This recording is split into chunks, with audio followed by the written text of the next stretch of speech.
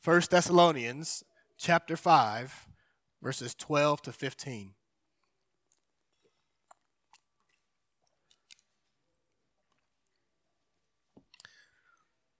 Family.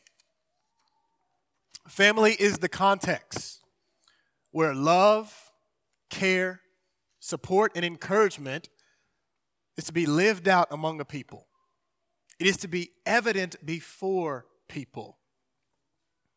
Now we know that since sin has entered the world, sin has impacted and ruined everything.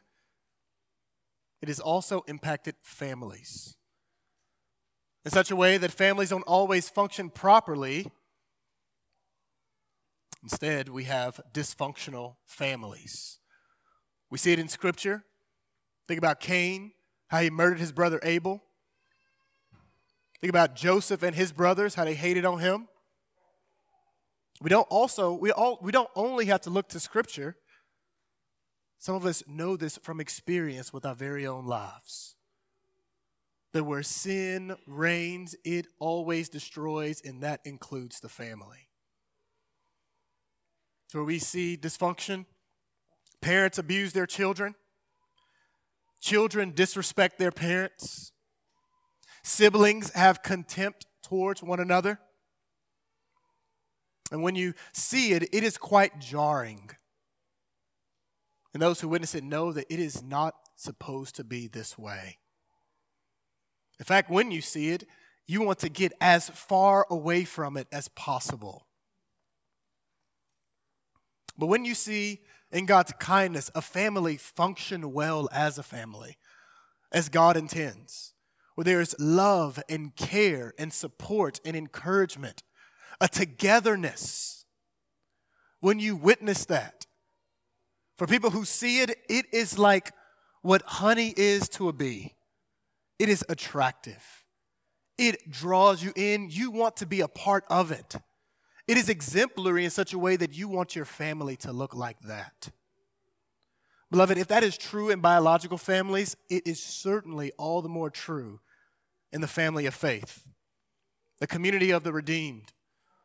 As we sung in genuine love, God has made us who have trusted in Christ a family. To where we are to genuinely love one another and care well and support each other. How we live actually matters. In the household of God, there's to be unity, encouragement, care, and love.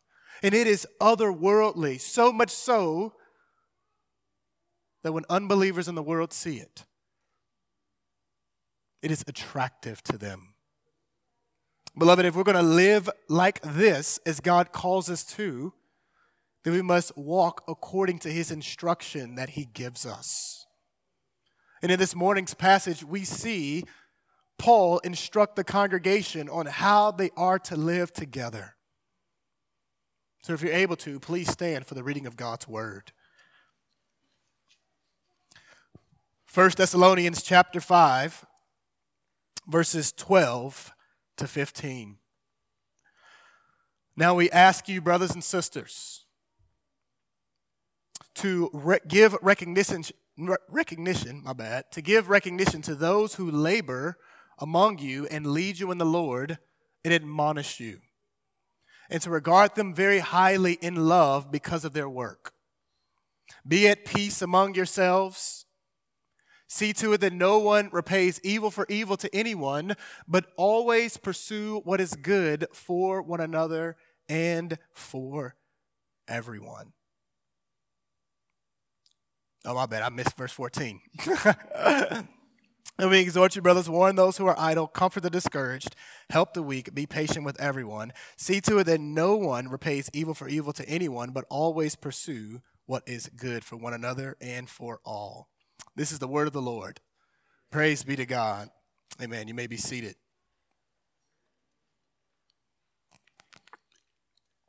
Our big idea for this morning's passage is this: walk in love towards your elders and fellow church members. Walk in love towards your elders and fellow church members. And from this passage, we have two exhortations. First is commend your elders. Second, care for one another.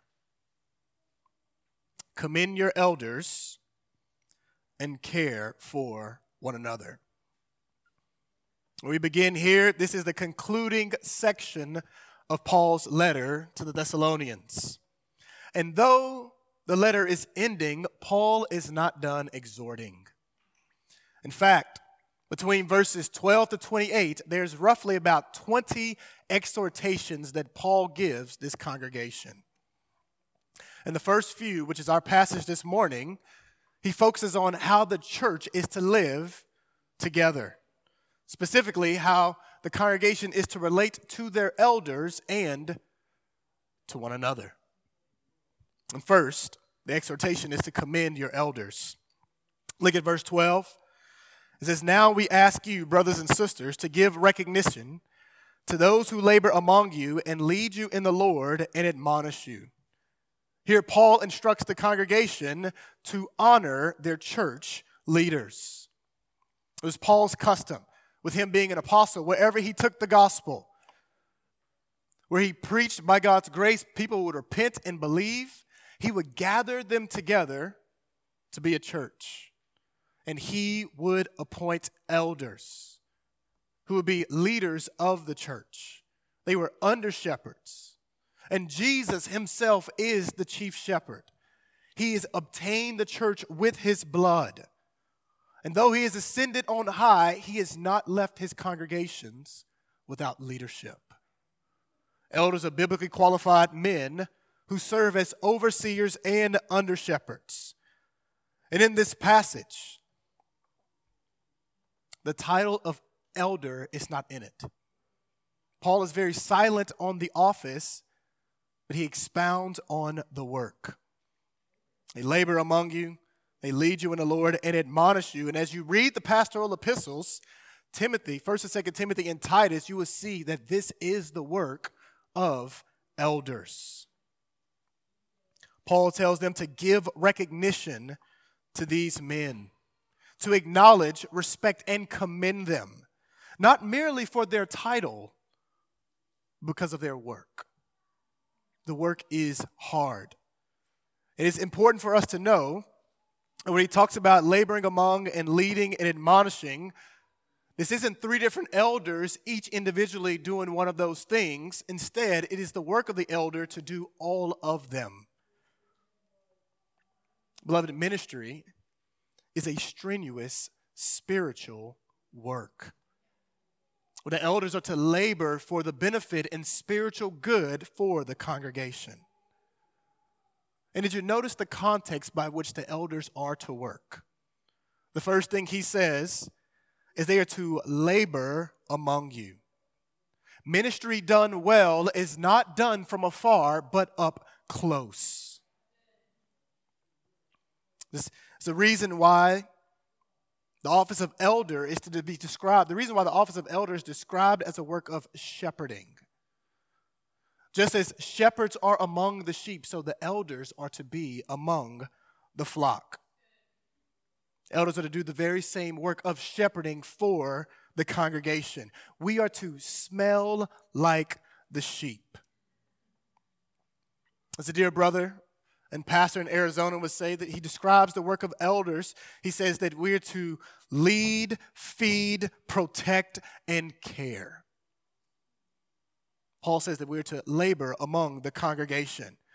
This means that elders are to know the flock personally, how they are doing, and to be with them, both publicly in the corporate gathering and also personally, as Paul ministered from house to house, as he talks about in Acts chapter 20. And our labor is always for the spiritual good and edification of the congregation. And so we're to labor among you, and then he also says that we're to lead you in the Lord.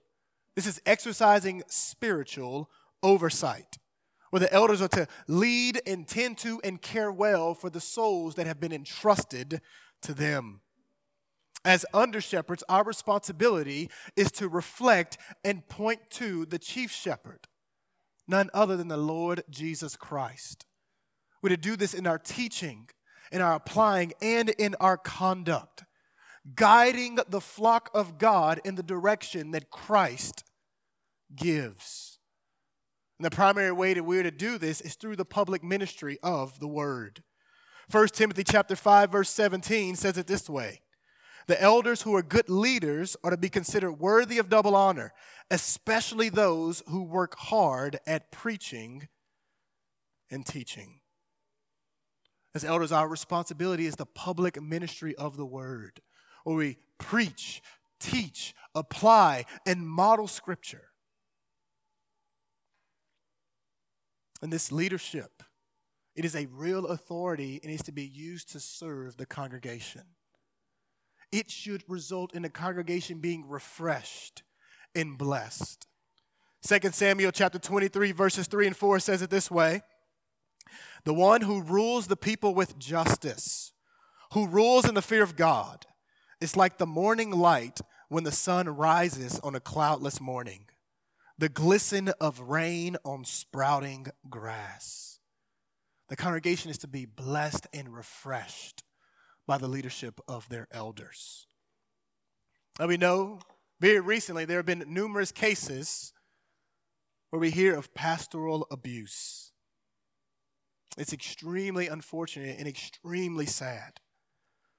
The reality is, Scripture not only defines the work that elders are to do, it also clearly communicates how elders are to shepherd. 1 Peter 5 is to say that 1 Peter 5 says that we don't shepherd domineering. Instead, we're to be an example. We're to do it with humility, reflecting the humility of Jesus. As Jesus spoke to his disciples in Mark chapter 10, where he says, those who labor among you, they're like tyrants. He says, that should not be a description of your leadership. He uses himself an example where he says, for even the Son of Man came not to be served, but to serve, and to give his life as a ransom for many. Beloved, our leadership should reflect the leadership of Jesus. Now, spiritual abuse is certainly possible. Oftentimes, it is the case when the pastoral qualifications in Scripture are ignored. It happens when churches give, rather than giving allegiance to Jesus, they have given it to a man, to a pastor, to their church. It happens all the more when people prioritize giftedness over godliness, charisma over character. Beloved, the reality is we can so easily fall prey to that very same thing. So may we pray for our leaders. Pray for your elders. Paul says that we're to labor among you, we lead you in the Lord, and we are to admonish you. Now, pastoral ministry is a real joy. The work is hard, but not all of it is fun. But all of it is necessary. He says that we are to admonish. This requires correcting and warning fellow church members.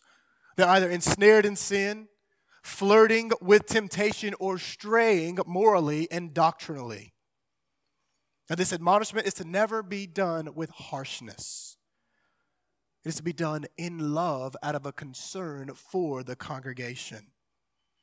So we are to confront the brother or sister in love, to call them back to the Jesus who they profess to love and obey. Because the Jesus who you profess to love, the Jesus who you profess to be your Lord and Savior, you are not currently following him.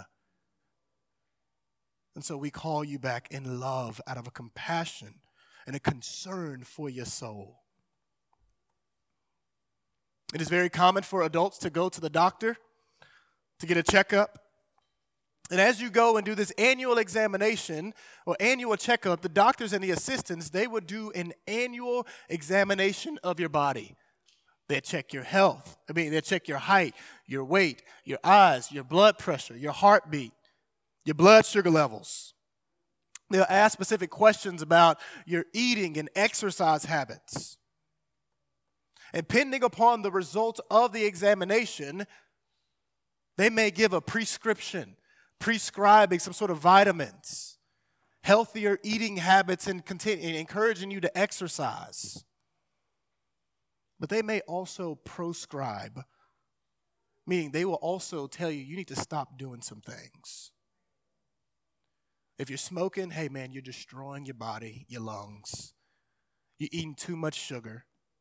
Your blood sugar levels are rising. You need to stop doing this for the sake of your health. Beloved, as elders, we're to be spiritual physicians. Our prescription is always the gospel of Jesus Christ and the word of God and the promises of God, imploring you to apply these things to your life and trust in Christ. And there are other times where we have to give a proscription. We call you to turn from your sin, your sinful patterns, because what you're doing is you're actually destroying your soul. And we do this not because we hate you, but because we actually love you, because we care for you. A doctor will be bad if they only tell you what you want to hear.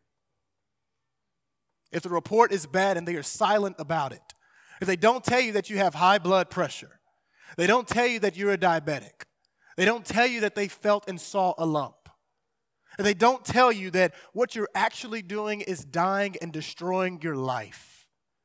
Well, beloved, we wouldn't be faithful elders if we were silent, if you were straying morally and doctrinally. Paul says that we would be a people who labor among you, who lead you in the Lord and admonish you. Now, this isn't an exhaustive list, but this is a description of our work, because we would be a people who also preach, we pray, we teach, we equip, and we do all this out of a love for Jesus and his flock. As Christ told Peter in John chapter 21, do you love me? Do you love me? Do you love me? And every time Peter said, yes, Lord, you know I love you, he said, tend to my flock, feed my lambs. A love for Jesus is to be evident in how the elders love and shepherd the congregation. It's to be a real affection. And we labor so that the people of God may be nearer to Jesus. We want you to love him more because he is glorious, for he is worthy, for he has purchased you with his very own blood. We labor that you may follow him closer and be more enamored and in awe of the one who bought you. Our purpose, as Paul talks about in Colossians chapter 1, is to present you mature in Christ. It is with that goal in mind that we work hard, diligently, and labor strenuously for the maturity of the congregation. Paul says that the church is to have some sort of understanding of the hard work that elders engage themselves in.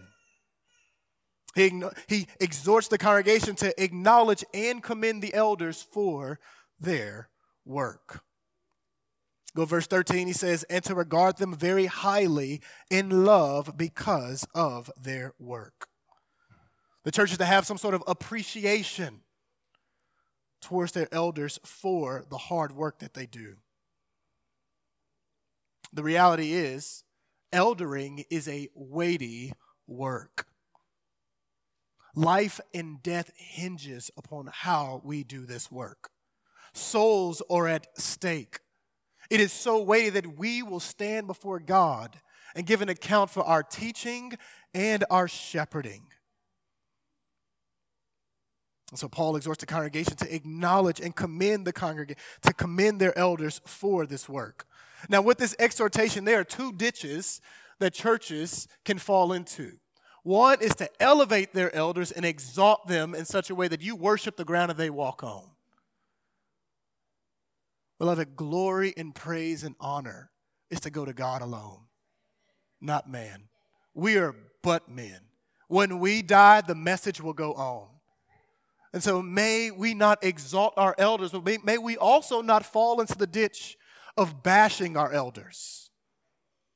It seems like this is the one that is more common in our day, where it's very popular to bash and criticize your elders instead of encourage them.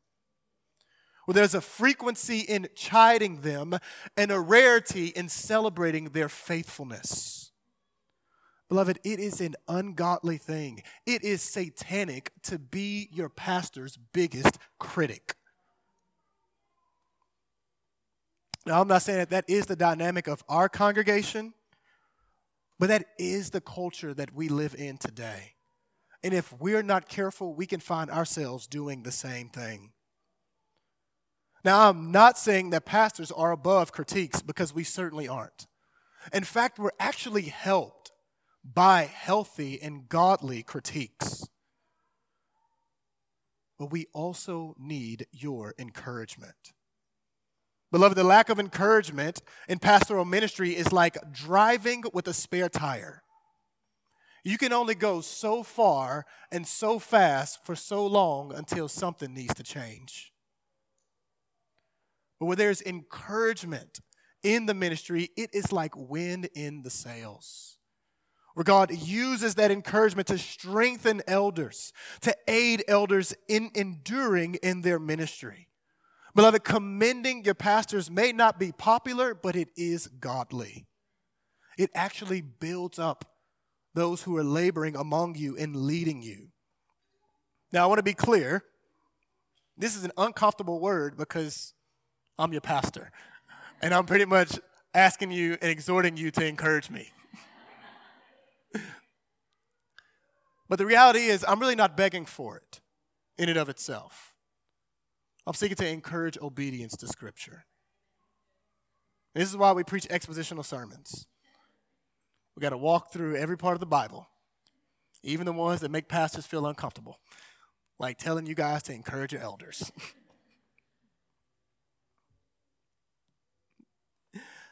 Well, the question for you to consider is, how are you doing in actually commending your elders, though? Those who labor faithfully among you. What is your critique to commendation ratio? Are you encouraging more than you're critiquing?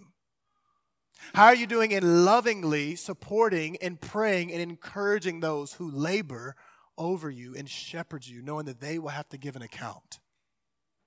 Beloved, as we pray for a culture of encouragement, may we also be diligent to encourage our elders, as Paul instructs the church to do. So may we be a people who commend our elders, but may we also be a people who care for one another. Paul transitions to how the church have the responsibility to care for each other. Look at verse 13 once again. He concludes verse 13 with, "Be at peace among yourselves." This is an exhortation to live in harmony together. And the reason we're to do this is because our God is a God of peace. We were once his enemies, alienated from him, deserving his holy and righteous wrath, and yet in his love, he sent his own son to atone for our sins, to reconcile us to where we have real peace with God. The gospel not only reconciles us to God, but the gospel also reconciles us to one another. It is that powerful to bring the dead to life, to unite sinners to God, and to unite sinners to one another. Beloved, the gospel of Jesus Christ is the great and only unifier. Nothing else will. Not your morality, not your politics, not your sports team. Nothing in this world can reconcile us to God and to one another. Only the good news of Christ and his saving work. God calls us to live in peace also because he has called us to his own kingdom and glory. As a church, we are to be a foretaste of God's coming kingdom. And his kingdom is one of peace. If you guys know me, you know that I absolutely love movies. Like, I really do. I'm always down to watch one. Certain ones. Had to throw that caveat out. But the thing about watching a movie is that, man, before I watch it, the first thing I want to do is actually watch the trailer. because the trailer serves as a promo video. It lets you know what's all going to happen in the movie. It gives you little glimpses, causes you to salivate and expect it and have an eager anticipation to watch it, or probably just me. And so, y'all, you already know that when they drop that trailer for Black Panther 2, my. I watched that mug so many times. I got so hype about it. Man, I'm like, for real, I already got my ticket, y'all. Going that Friday, Lord willing. Really thrilled about it. Gonna need a sitter, so. But for real, I saw that trailer, and y'all, I got so hyped about it. Like, so hyped. The trailer is what did it for me. As it tells me, it gives me some warnings on what's going to happen. Beloved, when God wants to show the world the promo video of what life in the coming kingdom going to be like, you know who he uses? He uses his church. The church is to serve as a promo video of what life in the kingdom is to be like. The world is to see our love for one another, our peace, our joy, and when they see it, it is to point people to Jesus and the coming kingdom. Jesus himself prayed about this in John chapter 17. He says, I pray not only for these, but also for those who believe in me through their word. May they all be one. As you, Father, are in me and I am in you, may they also be in us so that the world may believe that you sent me. Beloved, the congregation, the local church, we are God's promo video to the world. Our unity is essential. It is important. So how we live actually matters. And here Paul says that we are to live at peace among ourselves. Now, it's important to know that living at peace among yourselves doesn't mean that you have to agree on everything. The presence of harmony doesn't mean the absence of disagreement, but the absence of division. I'll say that again since my wife told me to. The presence of harmony in a church doesn't mean the absence of disagreement, but the absence of division. Beloved, there could be real love and real peace and joy amongst ourselves as long as we are united on primary matters, like the gospel of Jesus Christ. And as a local church, as long as we're also united on secondary matters, like baptism and our ecclesiology. But when we elevate tertiary matters, that is where division will begin to take place. We live in an age of polarization where everything, every agenda is raised to the level of first importance. And there's no room for disagreement. And beloved, sadly, Christians begin to adopt that type of perspective. It's where we begin to let our differences on the news that we watch, the candidates that we vote for, thoughts on social justice, views on vaccines, and views on schooling, whether it's public school, homeschool, private school, or co-op.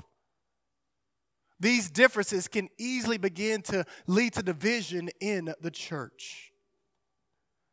And the temptation is to assume the worst in the other, including your fellow church members. Beloved, this is one of the ways that Satan actually attacks the unity of the church. He seeks to corrode our unity. And if he's effective in this, we would lose our effectiveness. Because a divided church is an unattractive church. An unattractive church. It is no different from the world. It is a poor witness to the saving work of Jesus Christ. The very gospel that has the power to save also has the power to have us live in peace. And Paul says that we're to be at peace with one another. Beloved, if we're going to live in peace, then we must make every effort to maintain the unity of the Spirit in the bond of peace. And if we're going to do that, then we need to abide in the Word of God so that we're not shaped by CNN, Fox News, or pop culture, but Scripture alone. If we're going to strive to live at peace, then we must resist the temptation to demand agreement on tertiary matters. If we're going to strive to live at peace, then we must truly love one another according to Scripture and hope all things in brothers and sisters who disagree with us.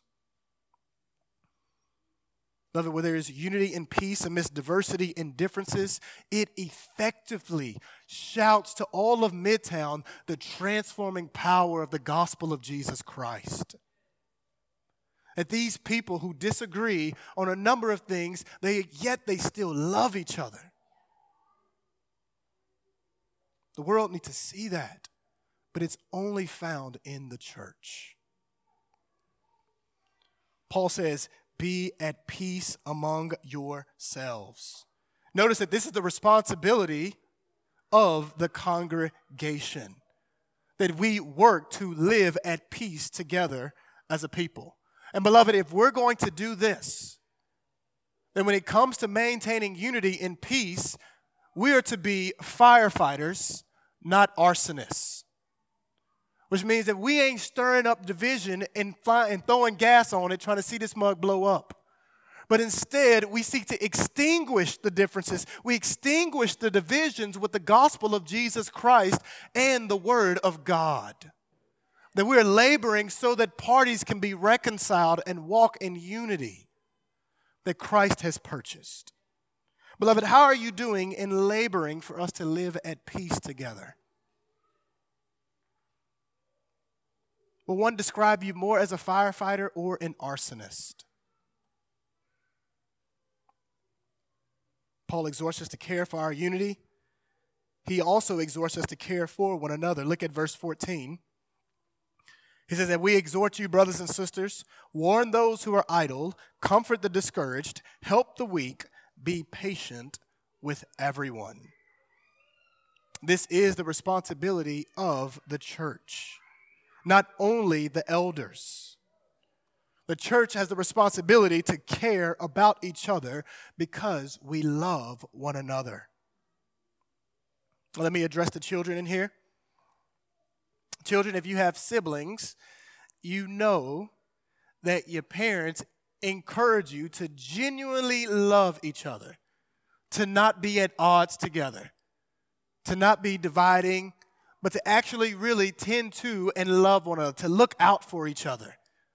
And if you don't have any siblings, your parents also tell you to do this with your friends, your cousins, and others, to look out and to care for. It is a display of love. Well, God commands his church to do that because he has made us a family through Christ Jesus, where we actually look out for each other. Just as brothers and sisters do that, so the church are to do that because we are one another's brothers and sisters in Christ. And our prayer for you is that you would not only be a fellow son or daughter of a specific church member, but that you would be a fellow brother and sister in Christ. That by God's grace through faith, you would join the family of God. And it happens by turning from your sin and trusting in Jesus Christ.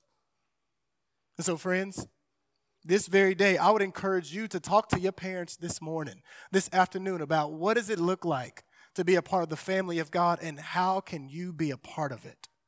Your parents would love to have that conversation. They're already praying for those conversations. In the passage, Paul tells us to care well for each other. And the reality is, in our church, there will be people who are in different seasons. Some are doing well, others who aren't doing as well. And the season that one is in dictates the type of care that we are to give. At home, I have a tool set in my closet, but I am not a handyman. Not at all. Members will tell you, DJ came when we first moved in and worked on a number of things. I'm not a handyman, but my son thinks that I am. because I can put some batteries in a toy and change a light bulb. And though I'm not a handyman, I know a little bit about construction. I know that you have a variety of tools, and those tools are necessary because each tool does a specific type of work.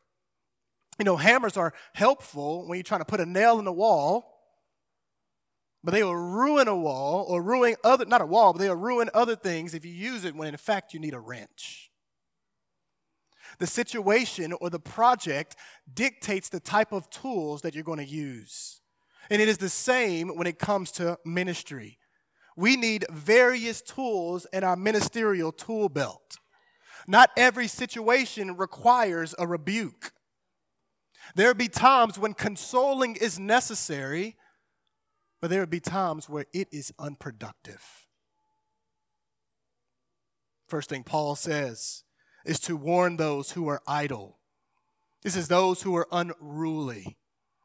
They're physically lazy. These folks have the aptitude to work, but they are unwilling to do so, as we talked about in chapter 4, verses 11 and 12. And Paul speaks very definitively on in 2 Thessalonians chapter 3. This isn't only those who are physically lazy, but this could also be people who are spiritually lazy, who are not pursuing the Lord, and they are ensnared in sin without even trying to get themselves out of it. The response is to lovingly admonish them, and to do this in private because they are disobeying God. They are hurting the body, and they are destroying their very own souls. Now, beloved, if we're going to do this well, we have to do this with humility.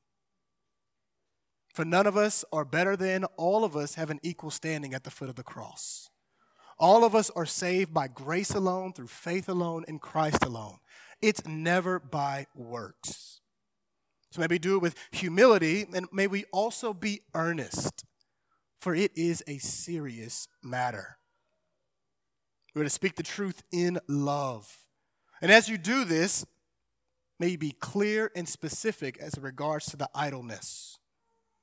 And may you also be biblical in regards to repentance.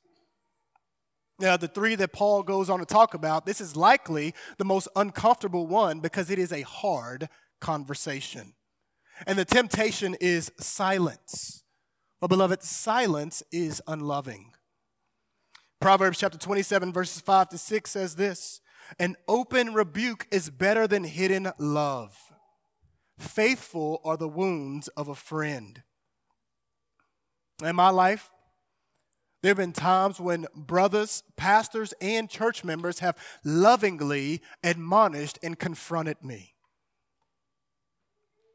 And to admit it was hard to hear, calling me out on my sin, letting me know, Joshua, you are tripping big time and in this way. And as hard as it was for me to hear, I knew without a shadow of a doubt that those brothers loved Jesus and those brothers loved me. And they cared for my walk with Christ, to call me out and exhort me to turn from my sin and show my love for Jesus by my repentance. So it is a loving thing that we are to do as God's people. Paul goes on. He says, comfort the discouraged.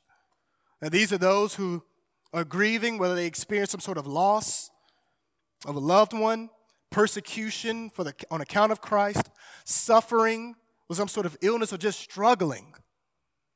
And the temptation is for us to evaluate and bash them, to point our finger at them. But instead, Paul tells us to wrap a loving arm around them, to console them, to sit with them in their grief, in their discouragement, and to remind them of the gospel of Jesus Christ, who Jesus is and what he has done for us. To have them fix their eyes upon Christ. Beloved, we are to reflect the compassion of our Savior, where Scripture says he will not break a bruised reed and he will not put out a smoldering wick. Paul says that he goes on to say that we are to help the weak. Now, the weak here could be those who are weak in the faith. They can be caught in some sort of transgression or physically weak. And the response is to hold them up and carry them. If admonishing is the most uncomfortable, helping is the most inconvenient. Because it requires for us to give up the precious commodity of time. We're commanded to do this that we may strengthen and serve our fellow brothers and sisters in the Lord. Beloved, all of these responses exude care for one another. And regardless of the situation, Paul exhorts us to be patient with everyone. Patience is necessary. It is long-suffering, one of the fruit of the Spirit. And we can do this as we remember our very own shortcomings. And the fact that God has been and is still being patient with us. We are constantly failing, and He is constantly forgiving, sustaining, and upholding. We can do this as we remember that no one's sanctification in this life is complete. All of us are a work in progress. Now, it is normal as a church to have people in all three of these seasons because life is hard. The flesh is real, and we can so easily be ensnared in sin. The reality is all of us would find ourselves in one of these categories some point in our Christian walk. It is normal because the church is not an expo of the elite, but instead the church is a hospital for sinners. Beloved, we are simultaneously patients being ministered to and physician assistants doing the administering. We are giving the gospel of Jesus Christ, all for the purpose that all of us may grow in the likeness of Jesus. If we're going to do this well, beloved, it requires that we pray fervently. Because it requires for us to be courageous and compassionate. It also demands that we know the body. That we actually take an interest in one another and that we actually open up to each other. Because we can only minister effectively as we know one another personally. So the question to consider is, how are you doing in deliberately caring for the body? Being intentional to warn those who are idle, comfort the discouraged, and help the weak. Do you know the body?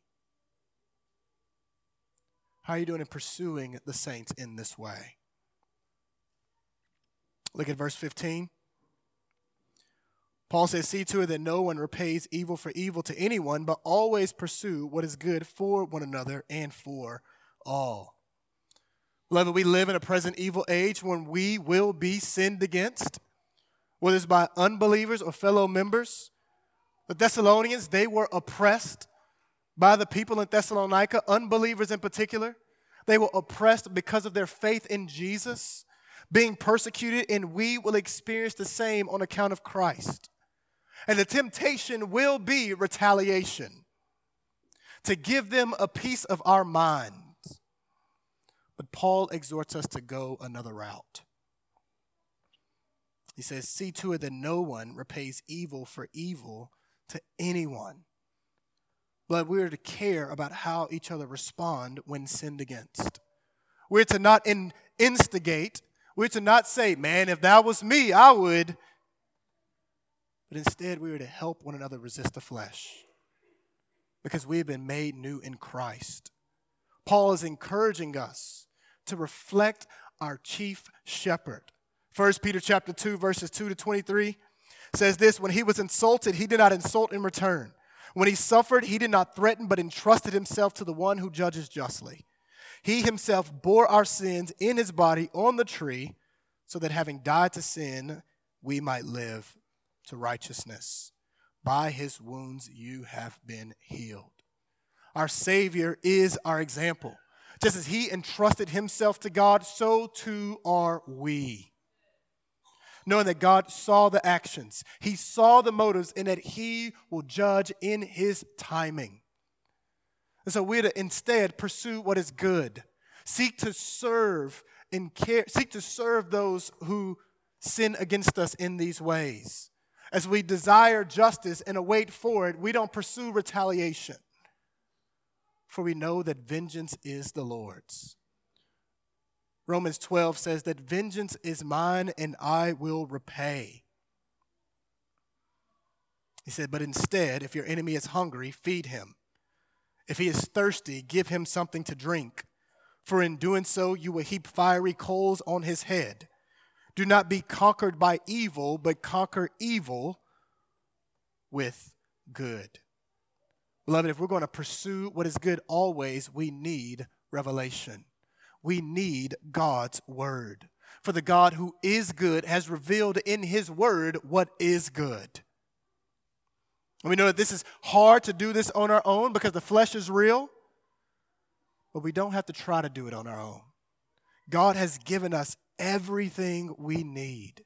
He has freed us from sin's dominion. He has given us his spirit. He has given us his word, and he has given us his people. May we utilize all of God's resources that we may obey him in this. Beloved, Paul exhorts us to care well, to instruct, to aim to please the Lord according to how he has spoken in his word. We are to reflect the one who bore our sins for our salvation. If you're visiting us this morning and you are not a Christian, friends, I am glad that you are here. The main takeaway that I have for you is to trust in Jesus Christ alone for salvation. Doing all these other things apart from Christ will get you nowhere. You need Jesus. The reality is, friends, you have wronged people just as we have. You have done evil. In fact, you are a perpetrator of evil because it was yours and my sin that nailed Jesus to the cross. As the Son of God died for the sins of his people and rose from the grave. Jesus pursued our good through his death and resurrection. And friends, he offers you the greatest good: forgiveness of sins, eternal life, salvation found in Jesus. And the way to receive that is by turning from your rebellion and trusting in him alone to save you. I would implore you this very day, receive the greatest good that Jesus offers. It is himself. It is salvation. Beloved, God has made us a family, and he exhorts us to love and care for one another. May we live this out by his grace, for his glory. Beloved, may our life together as a church be so distinct that it testifies that God has sent his Son. May we walk in unity and genuinely care for one another. Let's pray.